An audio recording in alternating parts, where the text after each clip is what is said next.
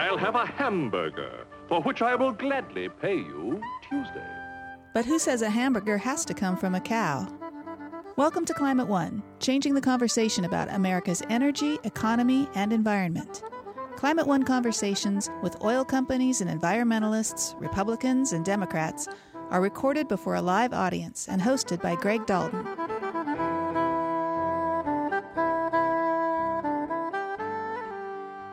There's nothing in the world that can compare with a hamburger, juicy and rare. A hamburger lives for the pleasure it gives. It's a thrill on the bill affair. The industry that satisfies our craving for steak, burgers, pork chops, and tuna melts also produces vast amounts of climate-eating gases. Giving up meat is one of the simplest ways to reduce your carbon footprint, but it's not likely that most of the world will turn vegan anytime soon. You have to solve the problem without requiring people to change their diets, and the only way to do it is to develop a better technology that's much more sustainable, but it has to also produce more delicious, more nutritious, more affordable food, because that's how you win in the market. That's Patrick Brown, founder of Impossible Foods and the creator of the Impossible Burger. He's hoping that his plant-based patty, which is sold at both high-end restaurants and the White Castle chain, will take a huge bite out of the factory-raised beef industry. And as Carolyn Jung of the Food Gal blog reports, the Impossible Burger might have a shot. People were hearing that, oh my God, it bleeds and it has the texture of a burger and people can't really tell the difference. And I think that got a lot of people interested, not just vegetarians, but people who are diehard carnivores. Plant-based burgers aren't the only way to get your surf and turf fix. Mike Selden is the co-founder of Finless Foods, a startup that's developing a way to make tuna that comes from a lab, not the ocean. These cells already exist inside of the system, and in the system they already do this function, which is to become meat. We're just taking this process from inside of the fish and replicating it outside of the fish. On today's program, Greg Dalton talks with Patrick Brown, Carolyn Jung, and Mike Selden about innovations in food production that could help save our planet. Mike Selden, let's begin with you. How are you going to make tuna without a fish? Cutting right to it, yeah. So saying entirely without a fish is a little bit not 100% what we're doing, right? We are taking a small sample of meat from a real fish, but the idea is one sample from one fish once, pulling it out of that fish, just isolating the cells that grow the fastest, and then growing them up in large quantities in the same way they grow inside of the fish. So these cells already exist inside of the system that we are taking them from, and in the system they already do this function, which is to become meat. We're just taking this process from inside of the fish and replicating it outside of the fish. So it is in every way replicating the same sensory experience of meat because it is really fish meat. And what stage is your company, and when will there be products available? I think you're going to start with little pieces of sashimi, right? When are you going to be out in the marketplace? Yeah, so we're a very young company. We just started last year. We've already made some good progress, but we're still in an R&D stage. We're doing some initial sampling. Last year in September, we had the first ever tasting of fish created without needing to kill any fish. And that was really exciting. So since then, we've moved over to Emeryville, just over the water, and we now have a lab and a staff, and we're moving forward in order to basically drop our costs. Because really what we're doing is taking what was previously medical technology, like 3D organ printing, and applying it to food. So the technology exists, it's just a matter of dropping the cost to the point where people can afford it. And so we intend to be on market. We intend to have a product ready for market by the end of 2019, but we'll probably see it actually available in mid-2020. Pat Brown, your company is more mature. It's gathered $300 million or so in fundings from some very big names. But tell us about your journey from Stanford medical professor to entrepreneur wearing a hip hoodie and change your white coat for a green hoodie. So, for most of my adult life, I was worked as a basic research scientist, molecular biologist.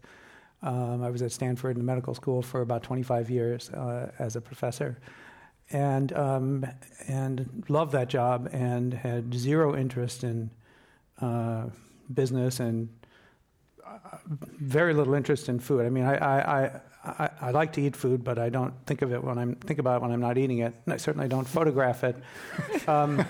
So this was a very unlikely place for me to wind up. But I had a sabbatical a little over 8 years ago that gave me time to sort of step back from what I was doing, which was basic molecular cell biology and genomics and cancer research and stuff like that, and try to think of what's the most important thing I can do. Given the things I'm capable of doing, which is a limited set of things, how can I have the highest positive impact on the planet? And I very quickly realized that it was a no-brainer that the use of animals as a technology for producing food is, by such a humongous margin, nothing comes close, the most destructive technology on Earth. And it's not just climate change, which a lot of people know about. It's not just that it's incredibly water inefficient. Probably the most destructive aspect of it is that right now it occupies about 50% of Earth's land area, either grazing or feed crops. Cows outweigh every wild animal, every wild vertebrate left on Earth by a factor of 10. And the total number of living wild animals on Earth, according to the World Wildlife Fund, has dropped by half in the past 40 years. There's half as many wild animals on Earth today, and that's pretty much across the board: mammals, birds, reptiles, amphibians. And it's almost entirely due to our use of animals as food. On land, it's habitat destruction and degradation by the massive land footprint, and also resource intensiveness of meat production. In the oceans and rivers and lakes, it's overfishing. So animals as a food technology, nothing comes close in terms of destructiveness. And what I realized was, you're not going to solve the problem by telling people to change their diets. Just give up on that. It's just too hard, even for people who know the problem and care about it, to make that jump. And that basically meant that you have to solve the problem without requiring people to change their diets. And the only way to do it is to beat the incumbent industry in the market, develop a better technology that's much more sustainable, but it has to also produce more delicious, more nutritious, more affordable food, because that's how you win in the market. And I was sure that that was doable, although I didn't know how to do it at the time. But I felt like nobody else was really trying, and so I would just go all in on it, and founded this company and started putting together just by far the best R&D team ever to work on food, and studying meat as if it were a disease. I mean, just the way that we would study cancer in my old lab, trying to understand the fundamental mechanisms that underlie the flavors and textures and juiciness in biochemical terms, so that once we understand the mechanisms, we can find plant-derived proteins that are more sustainable and that have the same salient properties, and make a product that outperforms meat in the ways that consumers care about. So you want to compete on performance, not on virtue. You're not after those, No. the Berkeley vegans who are, right, okay. And so, Carolyn Jung, you write about food, flavors, the industry. Let's get your take on this array of these companies and where they are. There's other companies out there that are trying to have different types of replaced shrimp, or there's other things. So let's get your take on the landscapes that you cover this from a food lover perspective. I think it's a very exciting time because we have all these options now, and we're harnessing the brain power and the technology of Silicon Valley, which is coming up with, all kinds of incredible things we never would have imagined 10 years ago, 20 years ago, even maybe 5 years ago. So the things that Pat and Mike are both creating are really exciting, and I think they're creating a buzz. Especially, in the Bay Area, everybody is so interested in the latest, the greatest, the newest, hottest thing. They want to be the first to try it. And I know when the Impossible Burger first just came on the scene, there was just so much interest in it, especially because people were hearing that, oh my God, it bleeds and it has the texture of a burger, and people can't really tell the difference. And I think that got a lot of people interested, not just vegetarians, but people who are diehard carnivores. I mean, as a writer who writes about food and just someone who loves to eat, I'm very intrigued by it.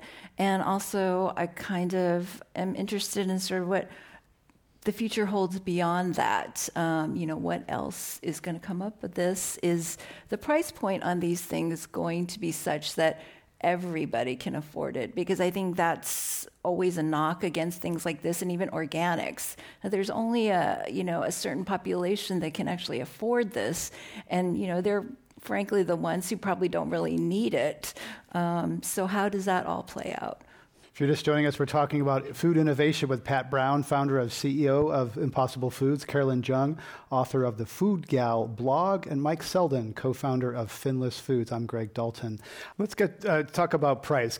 Pat, I think it's fair to say you have sort of the Tesla model. You sort of starting high at some fancy restaurants, and as you scale, the price will come down.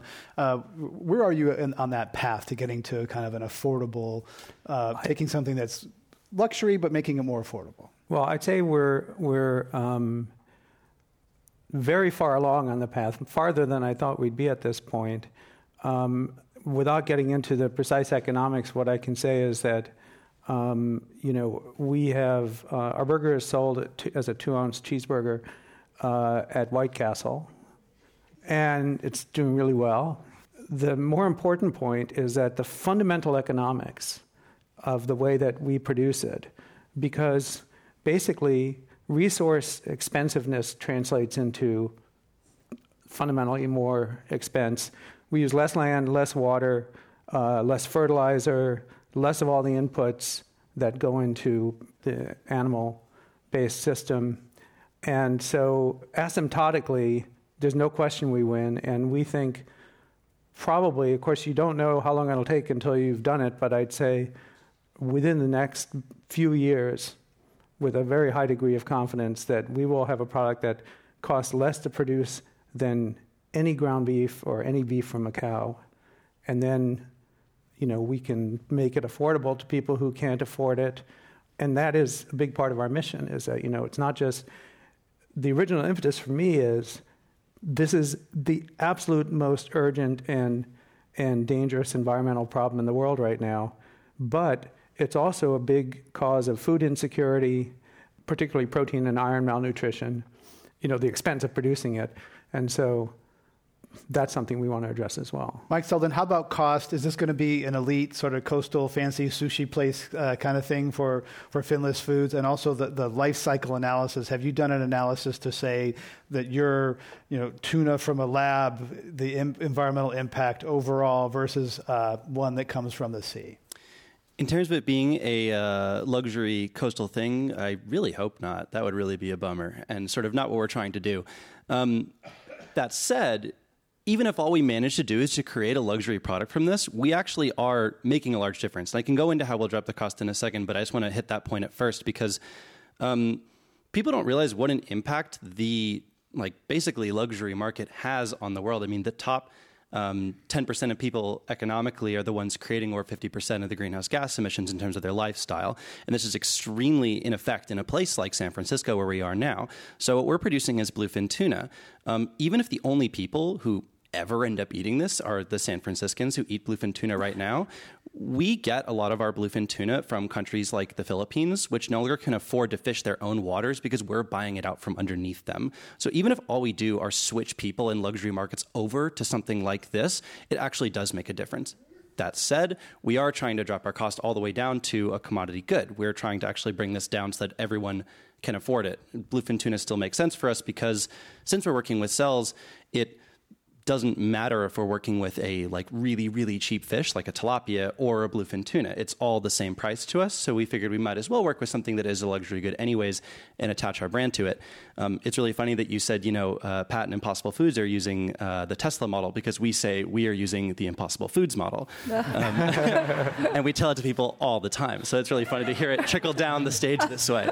But yeah, we really need to make sure that this is seen as something that is desirable, and Tesla and Impossible Foods have done a really good job of that, of taking something that before was seen as, not great, like an electric car or a veggie burger, and making it something so much more, because you're selling it as a luxury good and as something that is good on its own, not even for its environmental benefits. Because if people were buying things based on their environmental benefits, like we're talking about, they just go vegan, but that's like not happening. And so we need to like show people that these things can be delicious, can be good for you, can be interesting to eat, create that experience, and then, as Impossible Foods has done, drop the price to the point where you can actually create a commodity good that can be sold at White Castle. You're listening to a Climate One conversation about changing our diet for a healthier planet. Coming up, are plant-based burgers healthier for us, too?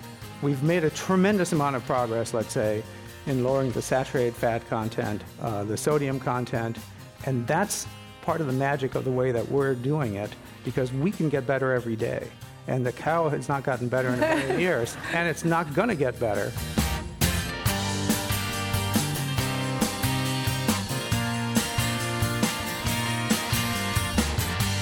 Greg Dalton is talking about the environmental and health benefits of alternative meats. His guests are Carolyn Jung, author of the Food Gal blog, Mike Selden, co-founder of Finless Foods, and Patrick Brown, founder and CEO of Impossible Foods. Here's Greg. There are critics of these new kinds of proteins out there. We don't have any of them on the program. We did interview Mike Hansen, who's a senior scientist with Consumer Union, and he has concerns about this new generation of proteins. Where the new issues get raised is the use of these products with ingredients that are coming from genetic engineering, such as the proteins in Perfect Day milk products. And then you would have the culture technologies where the actual material is coming from a living animal. Even though on the surface it seems like it might be safer, there are always problems with contamination. We do have the Impossible Foods, and there are serious questions about the soy leg hemoglobin that was put into that food, because this is a case where the substance itself has never been in the human food supply before, even though they knew that the FDA had told them that this product does not meet the general recognition of safety criteria, and yet they're going forward with it. So there's the unknown health consequences of those engineered proteins. And in terms of the environmental impact, you should look at the full cycle. So where are the inputs, for example, to feed the yeast? That's going to ultimately be a source like sugarcane or corn, right? How are those grown? What are the impacts of that? So we're not anti-technology. We just want to see the evidence that these things are safe for the environment and people, and that they're clearly labeled so that consumers can have a choice. That's Michael Hansen, senior scientist with Consumers Union. Pat Brown, let's have your response. There's a lot in there. He hits genetic engineering and new to the human food supply. Let's take those two. Sure. So we could have a long conversation about genetic engineering, but I think the way to think about this is the reason that we chose this way to make this protein is that we discovered that the reason that meat tastes like meat, any kind of meat, beef, chicken, pork, you name it, the reason that you can recognize a food as being meat and nothing else, even if you've never eaten that particular species before, is a molecule called heme. It's a molecule that's found in every living cell on Earth, plants, animals, and so forth. But because it's basically a component of most systems in which your body interacts with oxygen, and the system that uses oxygen to burn to produce energy that your body can use, animals have way more than plants do. Plants have hundreds of different heme proteins. I mean, spinach has more than 100 completely different heme proteins in it.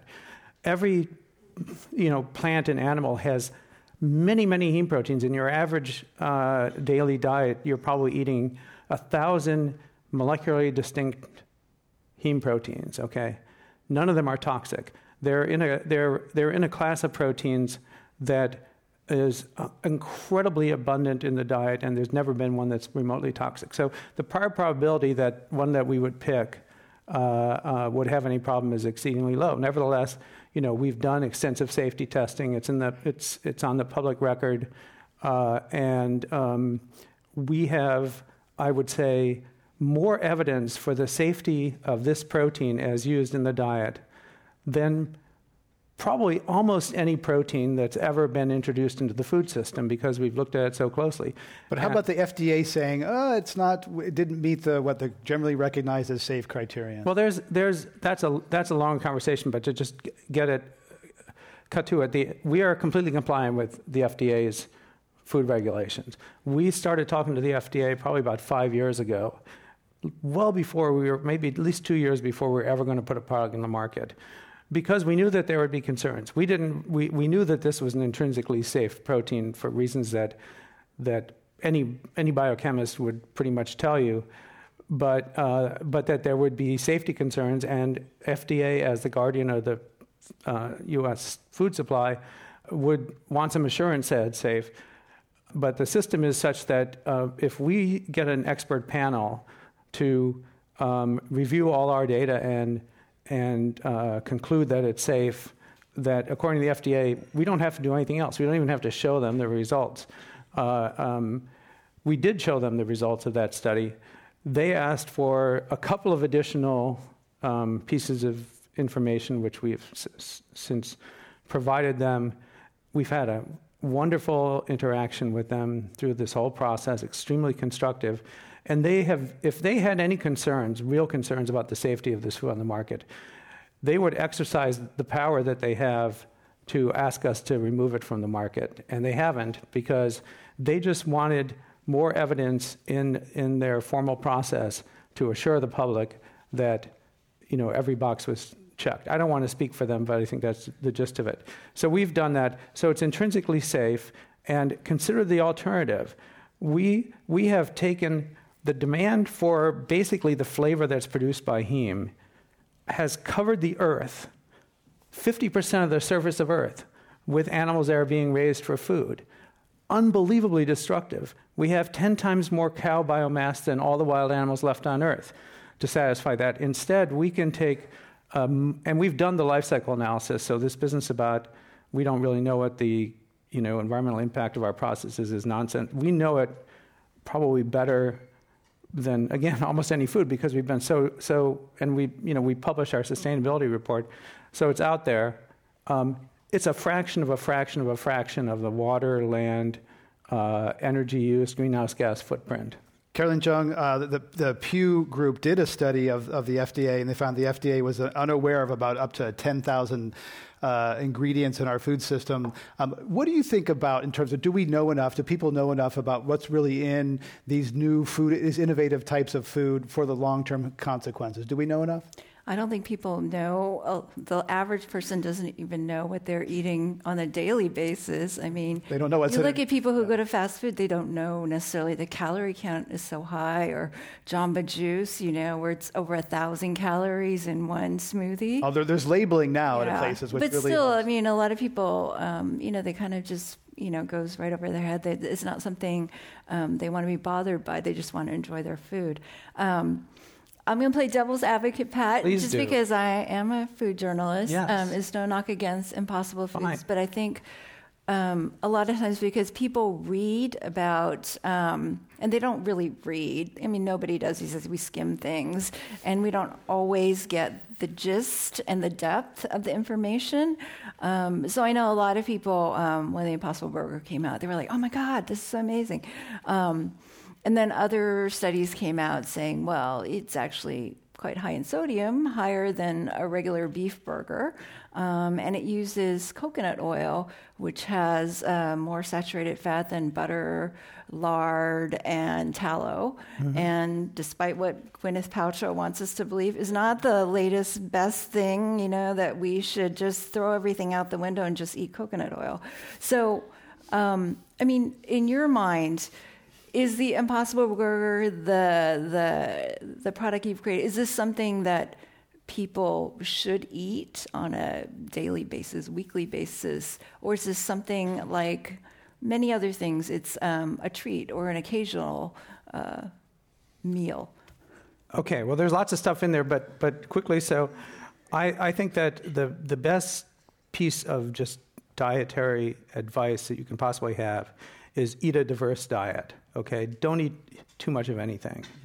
So if you eat, if anyone were eating, an Impossible Burger at every meal, or if they were eating whatever, kale at every meal, it would be a very bad choice to make. So you want to eat a diverse diet. And then with respect to the nutritional profile of our burger, well, first of all, the sodium content, which we're continually optimizing the nutrition. But I'll just say that the sodium content of a burger as served in a restaurant, as opposed to the ground beef that you make at home. Even if you make it home, almost every chef, the average sodium content, the average weight fraction of a burger that is table salt is about 1.3%. That's typical in a restaurant. So the sodium content of our raw material, by the time it's a burger, is not higher than a typical burger. The other thing is that, and I think this is a really important point, okay?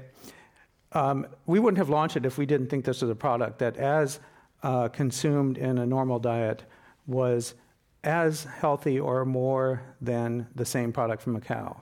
And there are, health effects from eating excessive amounts of animal meat. But we're continually getting better. So we are working very hard, and we've actually made a tremendous amount of progress that I can't really talk about, but we've made a tremendous amount of progress, let's say, in lowering the fat content, the saturated fat content, the sodium content, and that's part of the magic of the way that we're doing it. That's a big part of the reason why I know we're going to accomplish our goal. I know we're going to beat the incumbent industry, because we can get better every day. And the cow has not gotten better in a million years, and it's not going to get better. So we can optimize these things and optimize for nutrition as well as flavor, as well as cost and so forth, and that's what we're doing. Mike Selden, let's hear about farmed fish. Is that you're doing, fish in a laboratory? Farmed fish, some people say sustainable. Is that an option? Because you're really concerned about the depletion of fish stocks in the ocean. Let's talk about farmed as a viable, healthy for the planet, healthy for us. Yeah, so actually I'm going to tie into what Pat just said. In terms of iteration, so we're working on bluefin tuna, and one of the reasons that that's so expensive is that it right now can't be farmed efficiently. There is one outfit on Earth that can do bluefin tuna aquaculture, and that's Tuna Princess in Japan. And people ask, why don't we just do that? Like, what's wrong with their method? And aside from environmental concerns, any animal rights concerns, but we can iterate so much faster than they can. Bluefin tuna aquaculture was stymied for 10 years for one specific issue. The bluefin tuna were eating when they were young, and then they stopped eating at a certain point. And people were saying, why? Why did they just stop eating all the food? They tried all these different things to feed them. It eventually turned out that because the bluefin had not received enough DHA in their diet when they were young, that their eyes hadn't developed and they had gone blind. And so basically we starved these fish, and we blinded these fish and then starved them to death for 10 years.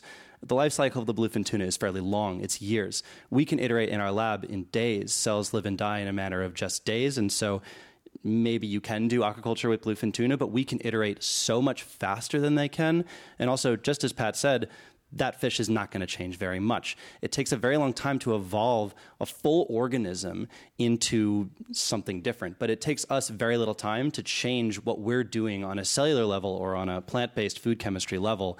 And it just makes the process so much easier. Aquaculture has a lot of problems associated with it. It creates dead zones in the ocean because it's actually not generally done on land. Almost all the aquaculture that we use actually for food is done in the water.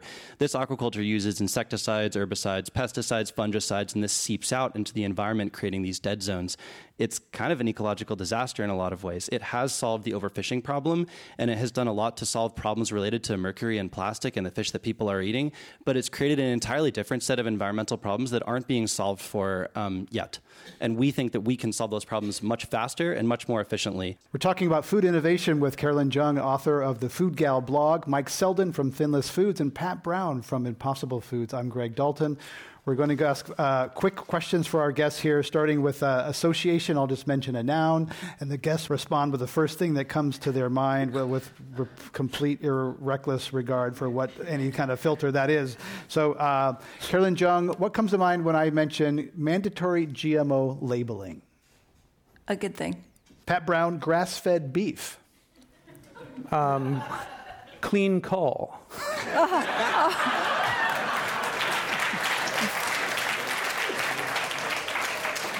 Mike Selden, aquaculture. Environmentalism. True or false? Carolyn Jung, breakfast cereal with GMO grains is no more engineered than a conventional Oreo. True. Carolyn Jung, true or false? Your husband's nickname is Meat Boy. That's very true.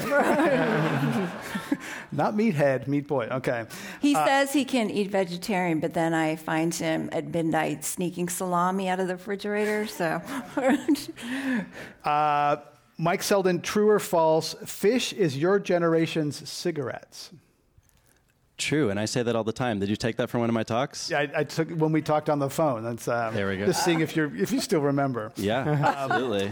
Last one, true or false? Pat Brown, food writer Michael Pollan's new mantra is, "Don't drop any acid your grandmother wouldn't recognize." Oh, love that guy. All right, let's give them a round for getting through that.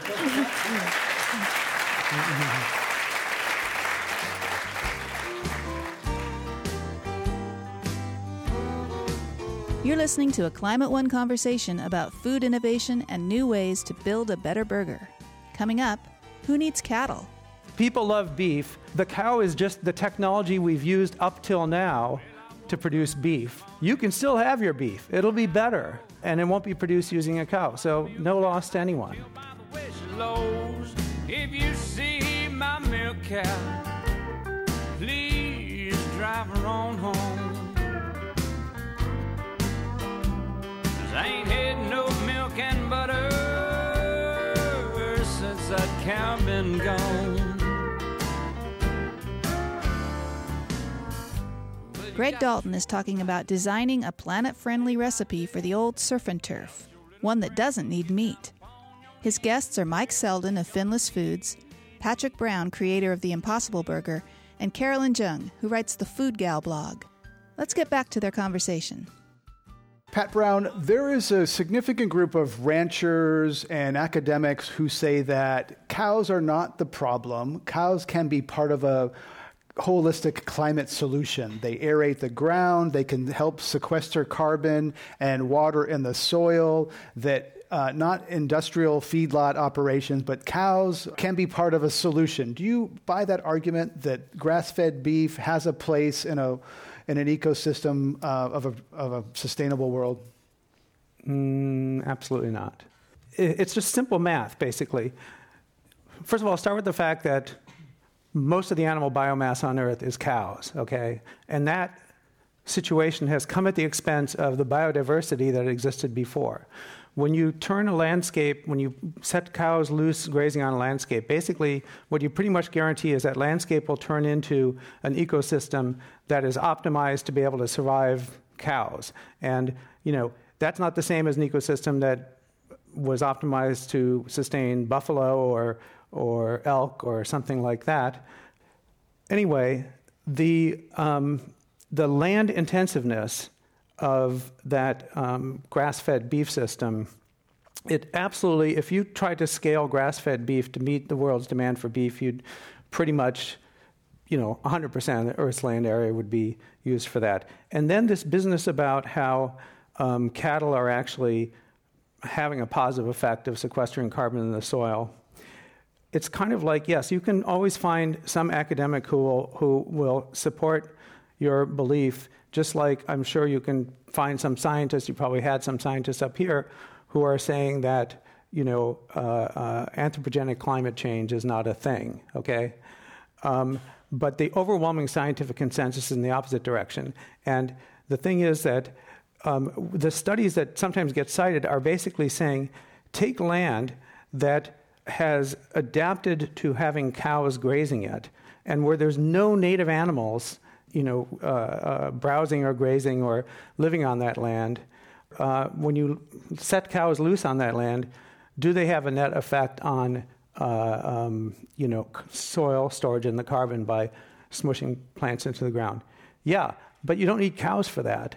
I mean, the plant was doing perfectly well, and Marin County was doing perfectly well before there were cows there, because there were other animals who were serving that same function, that were the species who over millions of years evolved to live there and are what you basically need to have a robust, stable ecosystem and wildlife habitat. So no, I think it's utter nonsense, but it's propaganda that is repeatedly used because people would like to believe that there is some version of beef that's environmentally benign, and they just hang on to that, and it's completely unsupported by the facts. Mike Selden, let's talk about organics. A lot of people think organics are the solution. You have an interesting view on organics. Share that with us in terms of its overall, its impact, the pesticide use, et cetera. I don't know if my view on organic is interesting in terms of scientists. I think it is it's a very common view among many scientists, especially people who have worked in agriculture. And so, I came out of UMass Amherst, which is traditionally an agriculture university, and so working with plants, specifically working with fungi. Organic agriculture it's basically agriculture with your hands tied behind your back. It is a system that is inefficient for inefficiency's sake, and it's greenwashing. It's a way to sort of make rich city dwellers feel like they're making the better choice. There are ways in which organic can be better. Often animal welfare laws are improved under organic labeling systems, but you've seen pesticide levels massively rise since we've begun the use of organic agriculture in Europe specifically, and they've dipped since we've begun using more conventional and GMO agriculture in America. And this is because when you can genetically modify a plant to be resistant to one specific pesticide, you only need one in order to cover everything, and the plant will survive. Whereas if you're using organic pesticides, which, by the way, are just as harmful in a million different ways, obviously every pesticide is different, every system is different. There are cases in which this is not true. But you need many of them. You need something to knock out the insects. You need something to knock out the fungus. You need something to knock out like all the different types of pests that you'll deal with instead of just having one all-purpose pesticide, which creates far less runoff and ends up with a far better environmental footprint. And so, there have been some techniques that were developed in organic agriculture that are really, really useful. But when those techniques are developed, they then just get used in conventional agriculture because you can do anything in conventional agriculture. It is agriculture with both of your hands in front of you, and you can fully see what's going on, whereas organic is not. And you said that GMOs can actually lead to reduced pesticide use, because there's some who would say that GMOs actually enable and foster more Roundup use. There are some varieties of GMOs that do end up using more pesticides, but the vast majority decrease pesticide use by a wide amount. And the reality is that it's the farmers making these choices. I always hear these arguments coming from people who've never been near a farm. It's always people in cities like we are in San Francisco. The farmers themselves, they're going to choose whatever crop is cheapest to grow and brings them the most profit because that's the system that we live under. And so they're going to choose something that makes them use less pesticides because more pesticides costs more for them. There's a trial going on in San Francisco now. It's the first glyphosate Roundup trial. That's commonly used on that's applied to a lot of GMO crops, soybeans. Pat Brown, is there glyphosate used on the soy that goes into Impossible Foods? Do you know? No, there's not on the soy that goes into. But just as a piece of information, the most widely used crops that are genetically modified and use Roundup as a pesticide are exclusively consumed by livestock. You don't see humans eating the vast amounts of soybeans that are grown in Iowa and all that, feed corn. So are you saying that if a cow eats a soybean that had glyphosate on it, it's not going to be harmful to the human who then eats that cow? I'm not saying that it'll be harmful for the human who eats that cow. I'm saying that the reason that I think is a pretty legitimate reason to be concerned about any pesticide is that the pesticide is not completely specific to your weeds. It's relatively broad spectrum herbicide, and if you can do without it, you'd be much better off. And the great thing about it is that because animal agriculture is so inefficient, we could replace the vast amounts of feed crops that are being used to feed cows and pigs and chickens and so forth, and use something like 2% of the land, and a tiny fraction of the water, and a tiny, tiny fraction of the herbicides and pesticides, because you don't need these vast, vast, vast amounts that are turned into human food with, low single-digit % efficiency. That means that land can return to its natural state, does not need pesticides, and the total pesticide burden on Earth would be vastly reduced. Carolyn Jung, you believe in a perfect world that we all would be eating organics. Let's get your view on the organics. I'm afraid now to answer. I should have read more of the blog, I guess. I wasn't really thinking of that.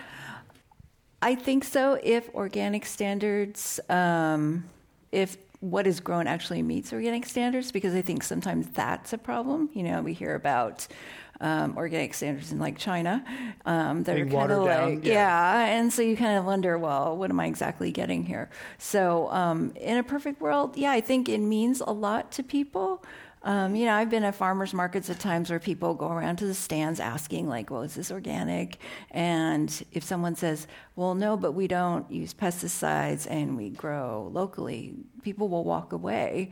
And I kind of shrug about that, because I think, here's someone doing the right thing. They may not be certified organic, which is a really costly, long endeavor, but they're very much adhering to the spirit of organics. And why should they be penalized, or why should they lose business? So I think it's in an ideal, wonderful, glossy world, that would be great, but I don't think that's the world we're ever going to get to necessarily. So I think we have to sort of open our minds and learn that, organic is great, but then there are also ways where people are doing things another way without harmful chemicals necessarily, and that they should be supported for it. If you're just joining us, we're talking about food innovation with Pat Brown, founder and CEO of Impossible Foods, Carolyn Jung, author of the Food Gal blog, and Mike Selden, co-founder of Finless Foods. I'm Greg Dalton.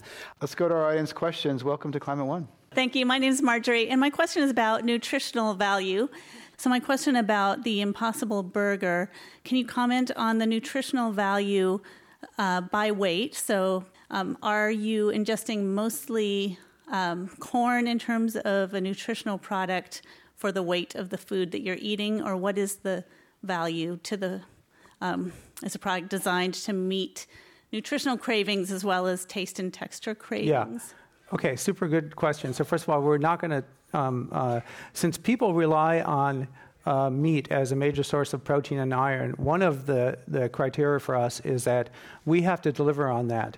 And so we are extremely meticulous, not just about total protein, but the amino acid balance, so much so that 2.5 years ago, we spent something that would be a surprising amount of money doing a study with human subjects where we fed them our burger and a burger made from a cow, and took multiple blood samples from this with 30 subjects over the course of a week, looking at amino acid, the levels of every amino acid in their blood, with the specific purpose of making sure that the bioavailability of essential amino acids was as good or better than the cow version. And we're not even satisfied with that. So we're working right now on a version that will have a more optimal amino acid balance than a cow.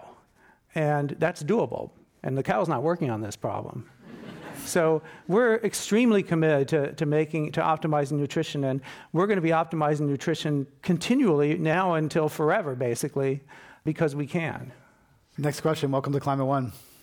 Just wanted to hear from you, Pat, and Mike especially, what you see as the greatest barriers for increasing consumer acceptance of your products in the long term.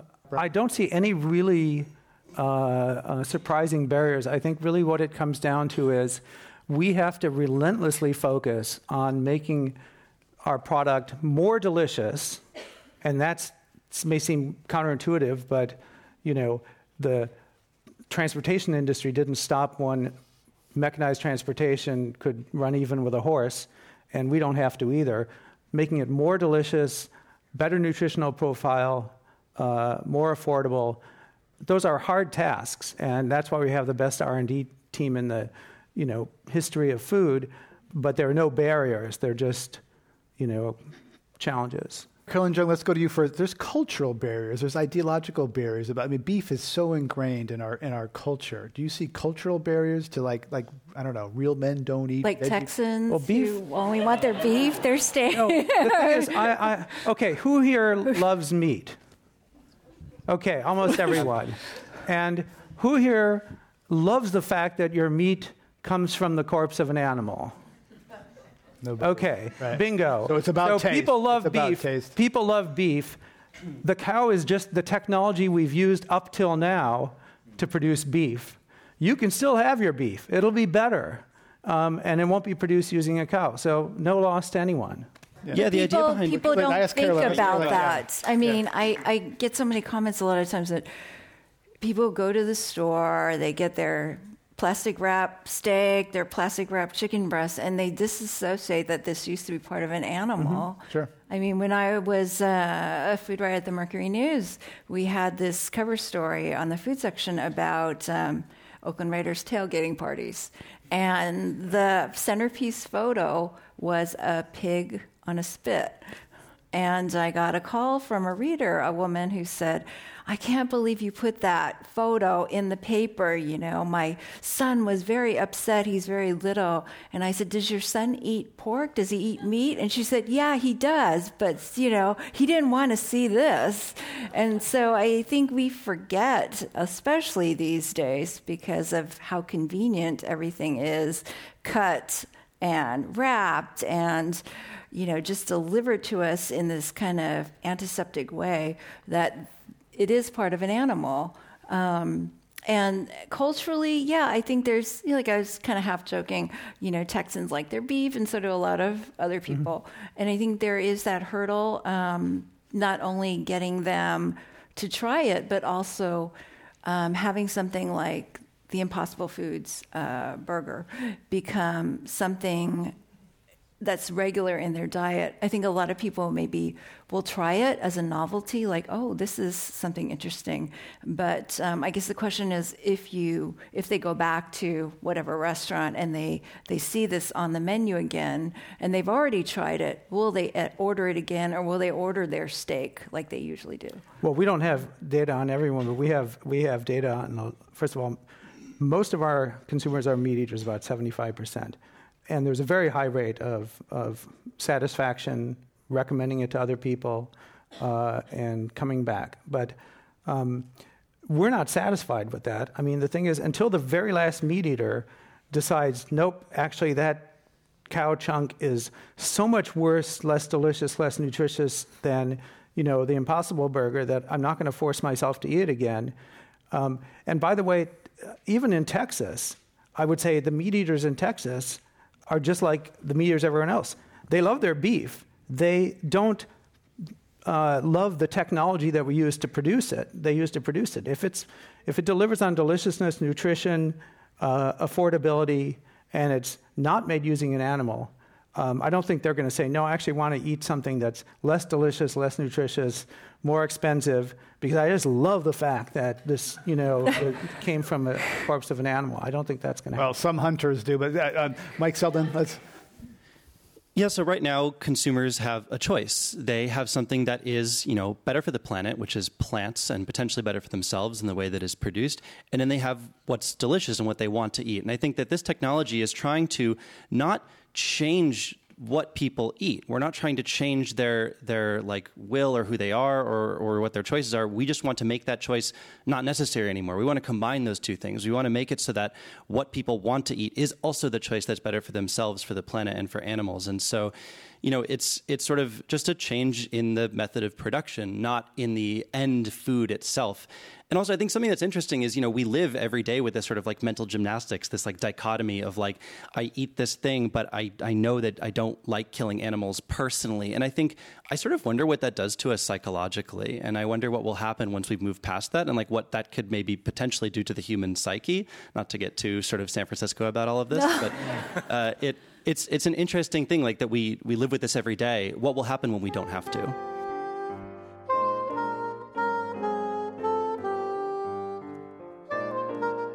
Greg Dalton has been talking about sustainable food production for a healthier planet.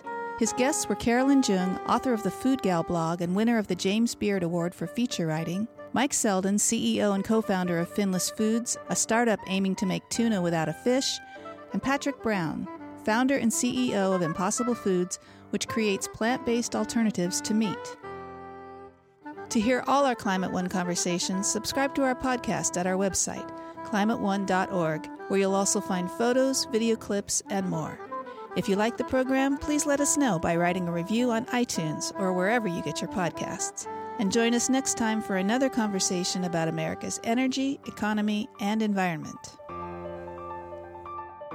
Climate One is a project of the Commonwealth Club of California. Kelly Pennington directs our audience engagement.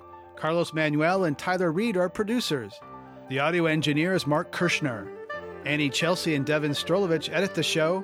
The Commonwealth Club CEO is Dr. Gloria Duffy.